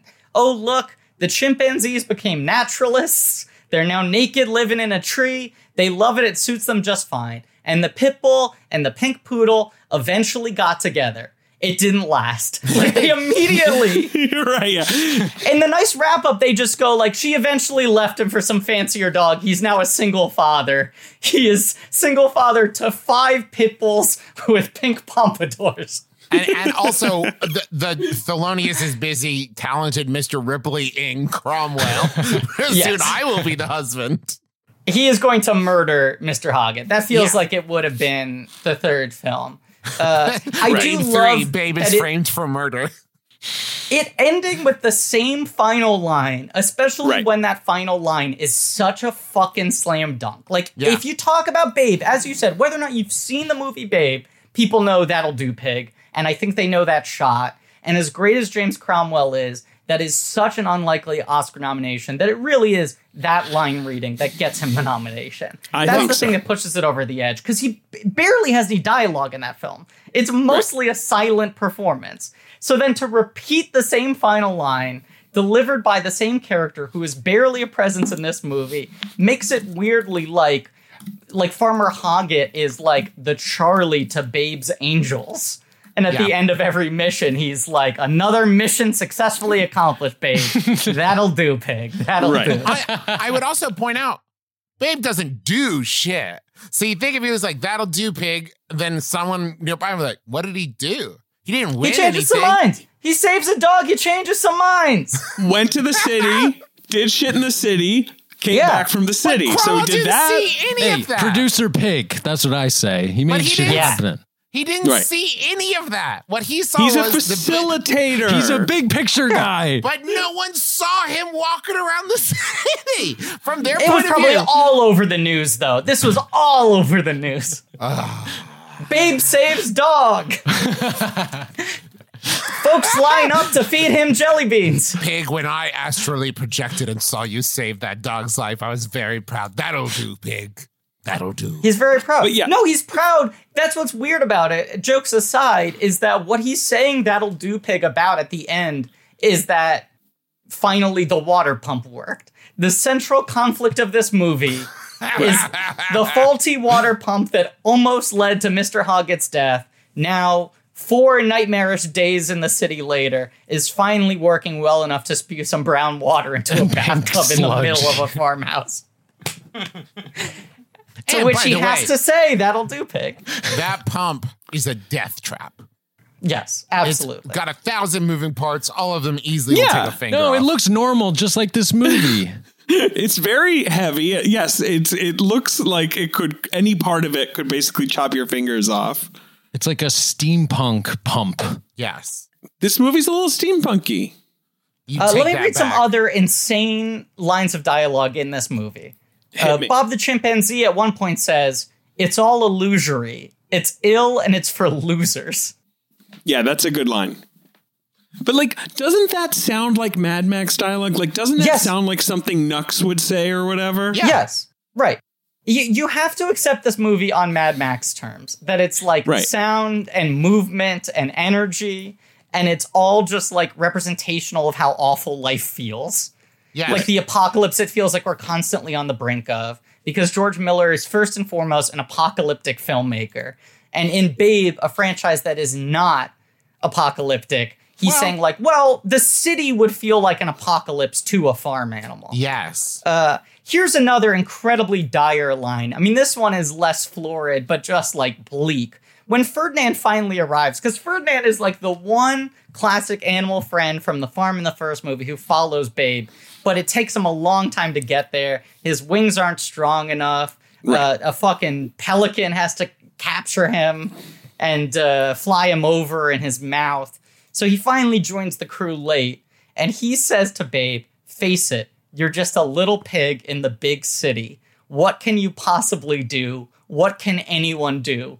Why even try?" Wow. Before you have made me think of something else I wanted to point out that I really love is we are introduced to the from an animal perspective, the toughness of the city when the capuchin monkey steals Hoggett's suitcase. Yeah. And when Babe goes to get it, this is when he encounters the monkeys. And this is where the monkeys are like, "I don't know what to tell you, kid. The world's hard." And I want to go into that scene. And if it was like people and be like, "I don't know what to tell you," like, "I know you stole it's right there. Just the world's not that hard. You created this problem and you could easily solve it. I don't know what to tell you, kid. Life will chew you up and spit you out." I mean, not really. That's my suitcase right there. There's no confusion here as to why. No, but it's that classic game of being like, that suitcase there, I mean, that's his now. I mean, he's loving it. He's doing a great job. But that is not indicative of the city will chew you up and spit you out so much as, yeah, we're kind of shitheads in this specific room right now. For sure. But every animal in this film, every city animal in this film is just broken. It's just, just dead inside. I mean, the poodle says, here's another incredibly bleak line. The poodle says, please, I know you're different from the others. Those that have had their way with me make their empty promises, but they're all lies, and I'm afraid and terribly, terribly tired. Jesus, and when that's Babe a line says, straight "Where's out of your Streetcar human?" Named Desire, like that. Yes. When Babe says, "Where's your human?" she says, "My humans belong to someone else now, someone younger and prettier." Like, this is a city that has been so unkind to every citizen. Oh boy. It's a wild fucking movie, and you have to accept it in its own terms or not. It is playing its own game. I choose not. You reject it. Yes. You reject it, much like the city tries to reject Babe. Don't you make me into the city, Griffin Newman. I'm gonna make you the city! Don't you make me the city. Well, I guess you could argue that this movie is kind of in the tradition of horror movies and that it's like the characters in the city. I mean, Leprechaun in the city. Yeah. Jason takes Manhattan. pig in a nightmare landscape in the city. This is true. Yes, it's true. It's like, we all know X. And I'm like, yeah, of course, I love that guy. And it's like, but what if you went to the city? Next, Babe in Space. Babe in Space would be fun. Fuck, I'd watch the hell out of Babe in Space. That'd be I good. got it. Here's what it is, because it's like, we sent a dog up there. We sent a chimp up there. A pig. I'm just saying, maybe Babe accidentally gets sent up to space during it's the Russian-American-British space race. I can hear the record scratch now. A pig? And it would end with Babe parachuting back to Earth and splash landing, and then he's retrieved by the U.S. military, and then Farmer Hoggett says, that'll do, pig, that'll do. Yes. That's the thing. Every movie would always have to end that way. Like, if Babe defeated Hitler, like, that would be the ending. Farmer Hoggett would say, that'll do. This film establishes that Farmer Hoggett is essentially the M to Babe's James Bond. Yes. And at the end of every film, he checks in, and it's like another mission perfectly carried out by Agent Babe. As Babe makes love to another Bond girl. Yes, this is exactly what happens in every Babe movie. Yeah, could Babe get a girlfriend? Have they ever thought of reviving Babe? Like, is the Babe franchise fully dormant? Is it like, I wonder. Like cartoon spin-off or whatever? Yeah, I mean, I feel like they had big ambitions at this point in time, and they died quickly with this movie. I also imagine, because it's usually how he operates, that George Miller retains a lot of the rights.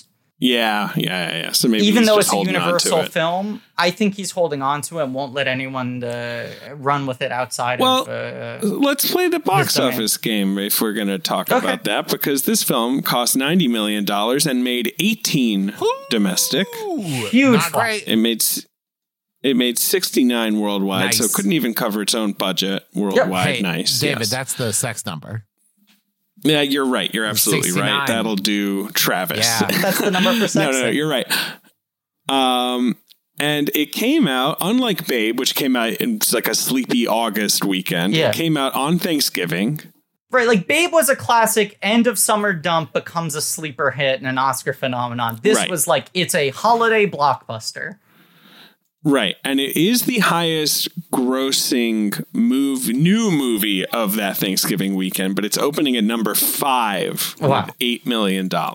Yeah, a terrible. And some other new movies that are opening below it: Home Fries, Very Bad Things, a movie that gave me nightmares, having never seen it. I just knew in the trailer that they accidentally killed someone in Very Bad Things, and that to me, I was 15. In 1998, and that to me was my greatest fear at the time, and it continued to be my greatest fear until present, is accidentally killing someone. Which movie has a bleaker view of society? Babe Pig in the City or Very Bad Thing? Babe Pig in the City. Babe Pig in the City. Yeah. The Jerry Springer vehicle Ringmaster. So this is like a bombs away weekend. Like all of these movies are bombing. But like, and in my memory, that movie is like, he's sort of playing himself. Correct. Like, correct. Not really. Yes. Okay. So it's a kid movie friendly weekend. These are mostly, the top 5 are mostly kid movies. Okay. Can you tell me what's number 1, Griffin? A Bug's Life? That's right. Is number 2 the Rugrats movie? That is correct. Wow. See, this That's is insane. Yeah, I remember this. This was a huge fall for family films. The Rugrats movie, an insane stat I will never stop mentioning. The Rugrats movie is the first non-Disney animated film to make $100 million. Oh, wow. Right, snuck over 100. That's right. Until 1998, no film not made by Disney had surpassed 100. Animated film, right. A Bug's Life is in its second weekend because it opened limited on one screen, and it makes $33 million. And a Rugrats movie, number 2, it was number 1 the week before, and it has made $57 million. I have seen both of these films, but not in years. 2 masterpieces. I will say it is weird that the Rugrats movie was enjoyed by children at the time, because I rewatched that film recently in self-quarantine. And that film is just about as nightmarish as this movie. You rewatched the Rugrats movie? I did. Like in the last couple of weeks? Okay, all right. We are recording this in the midst of the pandemic. I felt like I needed to unwind with the Rugrats movie. And that film, for those who don't remember, is about a bunch of... It's the opposite of Babe Pig in the City. It's babies trapped in the woods. They're lost. And there is a train, a Russian circus train that gets derailed and all the monkeys escape. And the monkeys are chasing them in the woods. And the babies are trying to fend for their own lives. I have no memory of any of that. The only thing I remember is that the Pickles family has another kid and they call him Dill, which I think is funny. Yeah.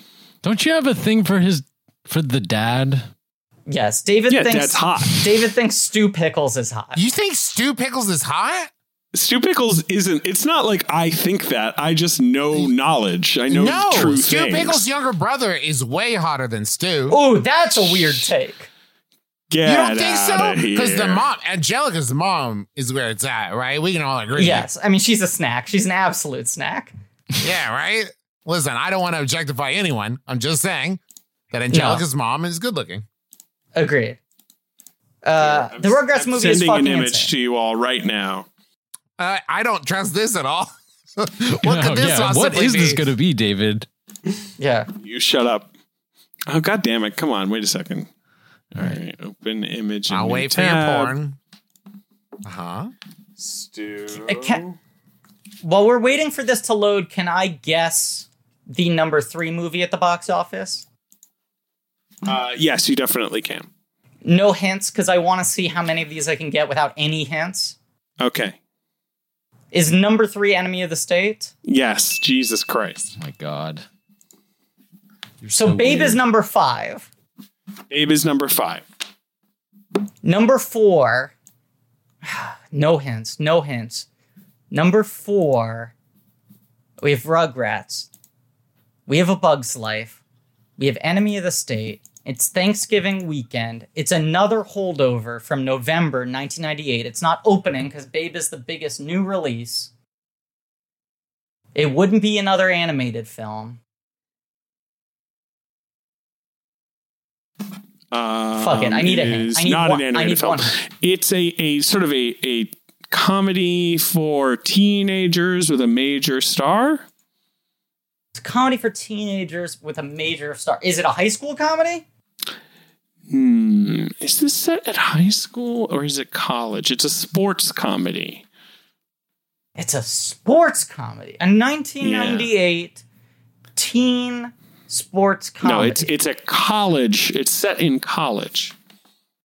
It's a college sports comedy in 1998. Well, it's not the college drama Varsity Blues, which also came out in 98. College is kind of a mislead there. Like, I wouldn't put too much stock in college. I wouldn't be thinking about the college if I was thinking about this movie. Sports is a little more helpful. And is it a major sport? Yeah, it's a major sport, very much so. Is it a basketball movie? Incorrect. Is it a football movie? Yes. It's a football comedy from 1998, the same year as Varsity Blues, starring a major star for teens.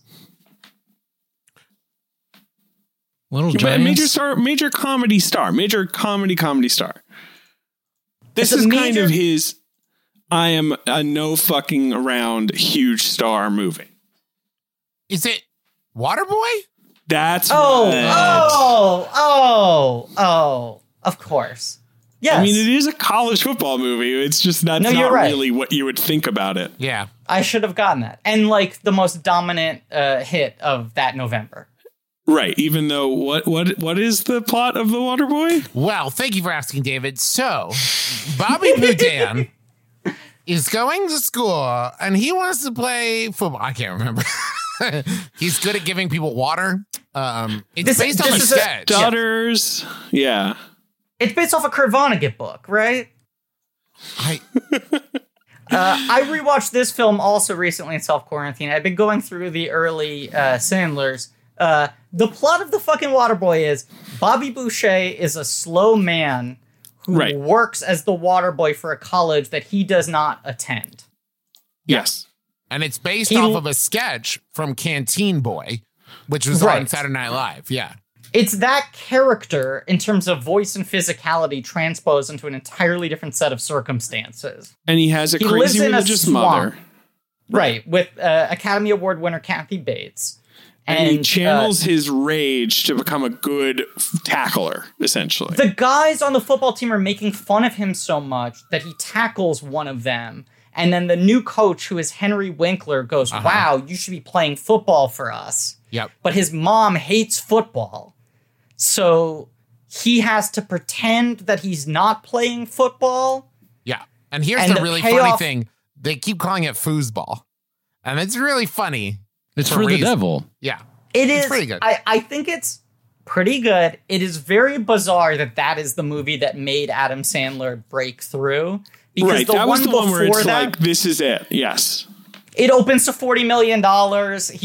He's the star. Now he's the guy who could do anything he wants. The movie before that, which comes out this same year, is The Wedding Singer, which is okay, finally Adam Sandler has played a real human being. Yeah. He's not as angry as Happy Gilmore. He's not as much of a child as Billy Madison. He's playing a legitimate romantic leading man. He's got good chemistry with Drew Barrymore. It's a decent hit. And then the water boy comes out and he's like, I jump over football. And people flock. Everyone loses their fucking minds. He gets elected president of the United States. America's like, one of these per year, indefinitely, thank you. But only one of those has been turned into a Broadway musical.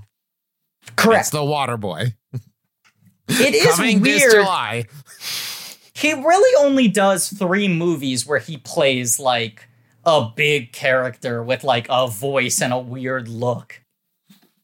It's like Little Nicky, Waterboy, and Zohan. Yeah. Yep. And most of the time he's like, I rolled out of bed, I'm in this movie. Hey, I guess I got like shorts on. Or it's true. He usually This doesn't. remote controller does stuff. Yeah, I'm in a movie, buddy. Oh God, we got to do some Sandler movie. We got to do a Chris Columbus so we can do Pixels. Oh We wanna shit! talk Pixels. If you guys do Pixels, I want to come back. I've never watched it, and I've just been waiting for the opportunity. David it's a loves great movie. Pixels. It's a good movie about America's infrastructure failing to come together in a time of desperate need. All I know is that within it, Josh Gad has sex with Qbert. That's all. Josh I remember. Gad does fuck Hubert. That's all I know about the whole movie. And Qbert has babies. Do they show it? The babies? Yeah, they show it. Oh, they show the whole sex too. Oh, yeah, it's damn. NC-17. And while it's happening, Josh Gad turns to the camera and says, "I'm the voice of Olaf," while it's happening, which is crazy. And Brian Cox plays the Secretary of Defense. It's a great movie. And Peter Dinklage plays Billy Mitchell from The King of Kong, right? Correct. And That's right. Styled the exact same way, clearly doing an impression of that guy. David sent over a picture of Stu Pickles. So I'm looking at Stu Pickles in one window, and then I'm looking at our grid on Zoom, our 4 feeds in the other window. Stu Pickles looks like Travis and David combined. Yeah, because it's like purple hair plus bags under the eyes. Tired. Yes. This is the image that you chose to be like, look how fucking hot this dude is? Yes, Look it tells how you hot so he much about is. David's taste. I think you find Stu Pickles hot because in the same way that when you saw Joe Bowen's artwork that he did for our podcast, you were like, oh man, he made me look hot. And both faces are exactly the same. The Stu Pickles photo you posted is just eyebrows raised, mild frown, bags under eyes, half closed, looking kind of wistful. Broken man. Broken this man. Is a broken man. And you look this at this. looks like Stu after Dee had left him and he had to care for Tommy and Dill on his own. And he's just sick of them asking, where's mommy? Just sadly stirring a pan on the stovetop. And you look at this and you go like, that guy's hot. Damn. Yeah. I stand a tie boy. Oh boy. Ben like that. I see him laughing in my little Zoom. Like it. So we're at the end of the episode, right? Well, yeah, Yeah, I want to do a very brief merchandise spotlight. Love that. Do you need just a moment to get it ready? Because I want to show someone very special. Get this ready while I'm doing the other thing. Okay, so I know who I just want to say shout out to my cat Pig. Yeah. That'll do, Pig. That'll do, Pig. Pig in the city. A do. True pig in the city. We stand a true pig in the city. Yeah, exactly. This is a phenomenon I find really fascinating. And it seemed to be something kind of exclusive to like second generation, early 2000s consoles. Do you know there is a Babe video game that was released for PlayStation 2 in 2006? I do. I only know it. I only know it because I saw it on noted on Wikipedia or something like that. And I looked it up out of interest, and it looks like this game was made for the Game Boy Color in 1995. Yes. Like, it does not look like a PlayStation 2 game. No. It's like an isometric, correct. Pixelated Kids adventure. Right. Yes. It looks like a Game Boy Color game that was developed probably when Pig in the City was going to be released and somehow got delayed an additional 8 years and came out on a major next-gen console. Yeah, it has kind of like SimCity graphics. Right. It's like a SimCity 1, like, to be clear. Yes, correct. And it does seem to feature the characters of Babe Pig in the City. It covers both. It covers both the farm and the city. 50 challenging puzzles within 6 levels. And apparently it is universally reviled. Yes. Oh, what? Really? I can't. That's such a wow. I thought, okay.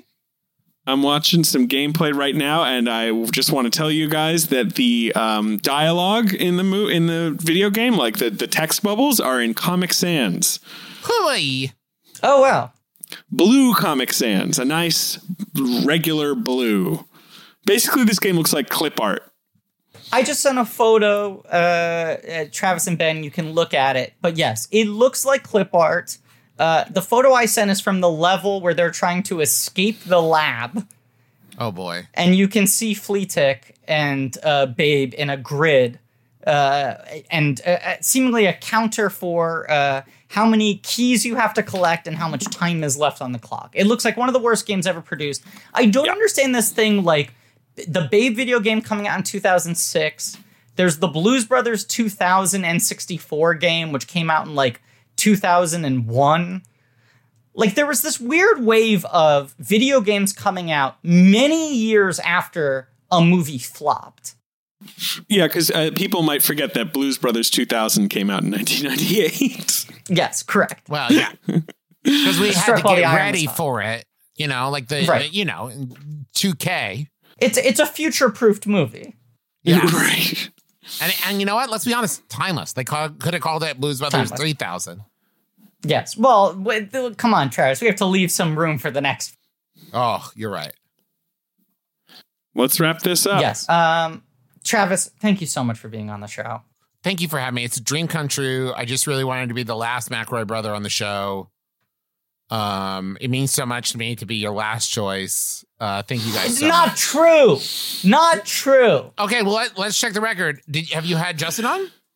Correct. And you've had Griffin on? Correct. And so then I was the third and last one.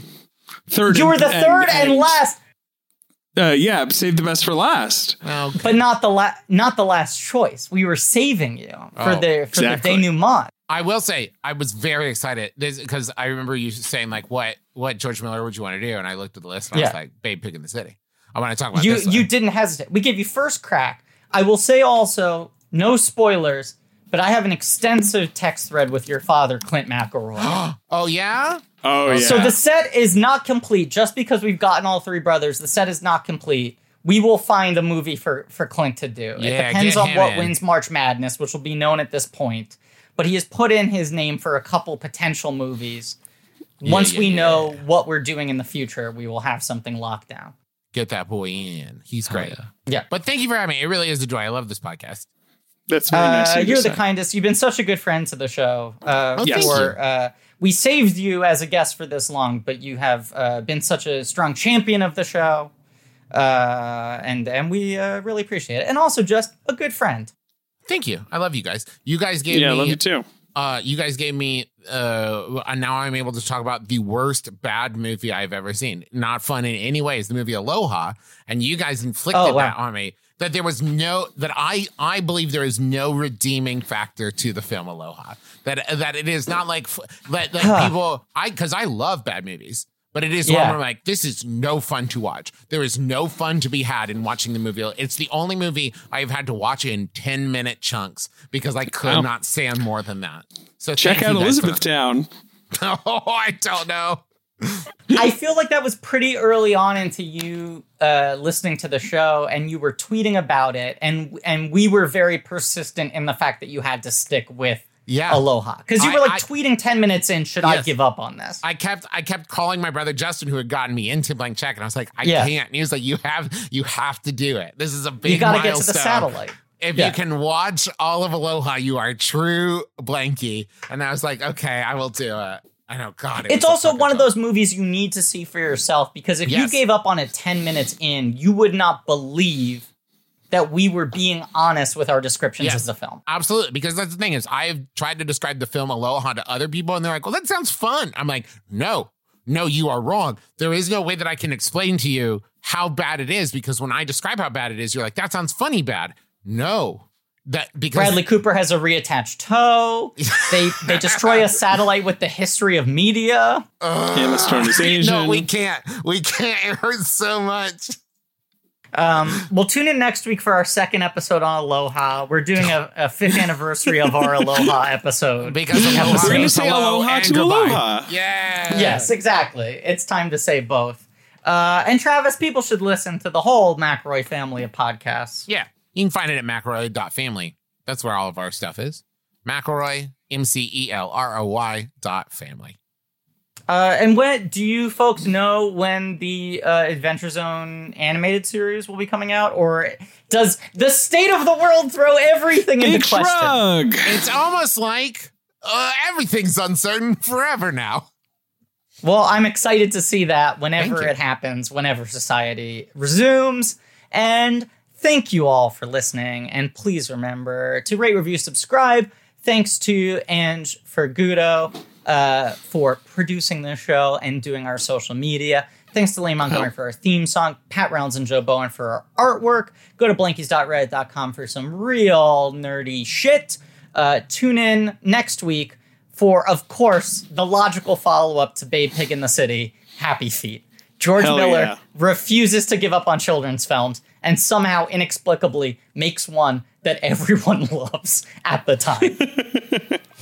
It makes a big hit that wins him a fucking Oscar. What a weird goddamn career. And, as always, that'll do, Pig.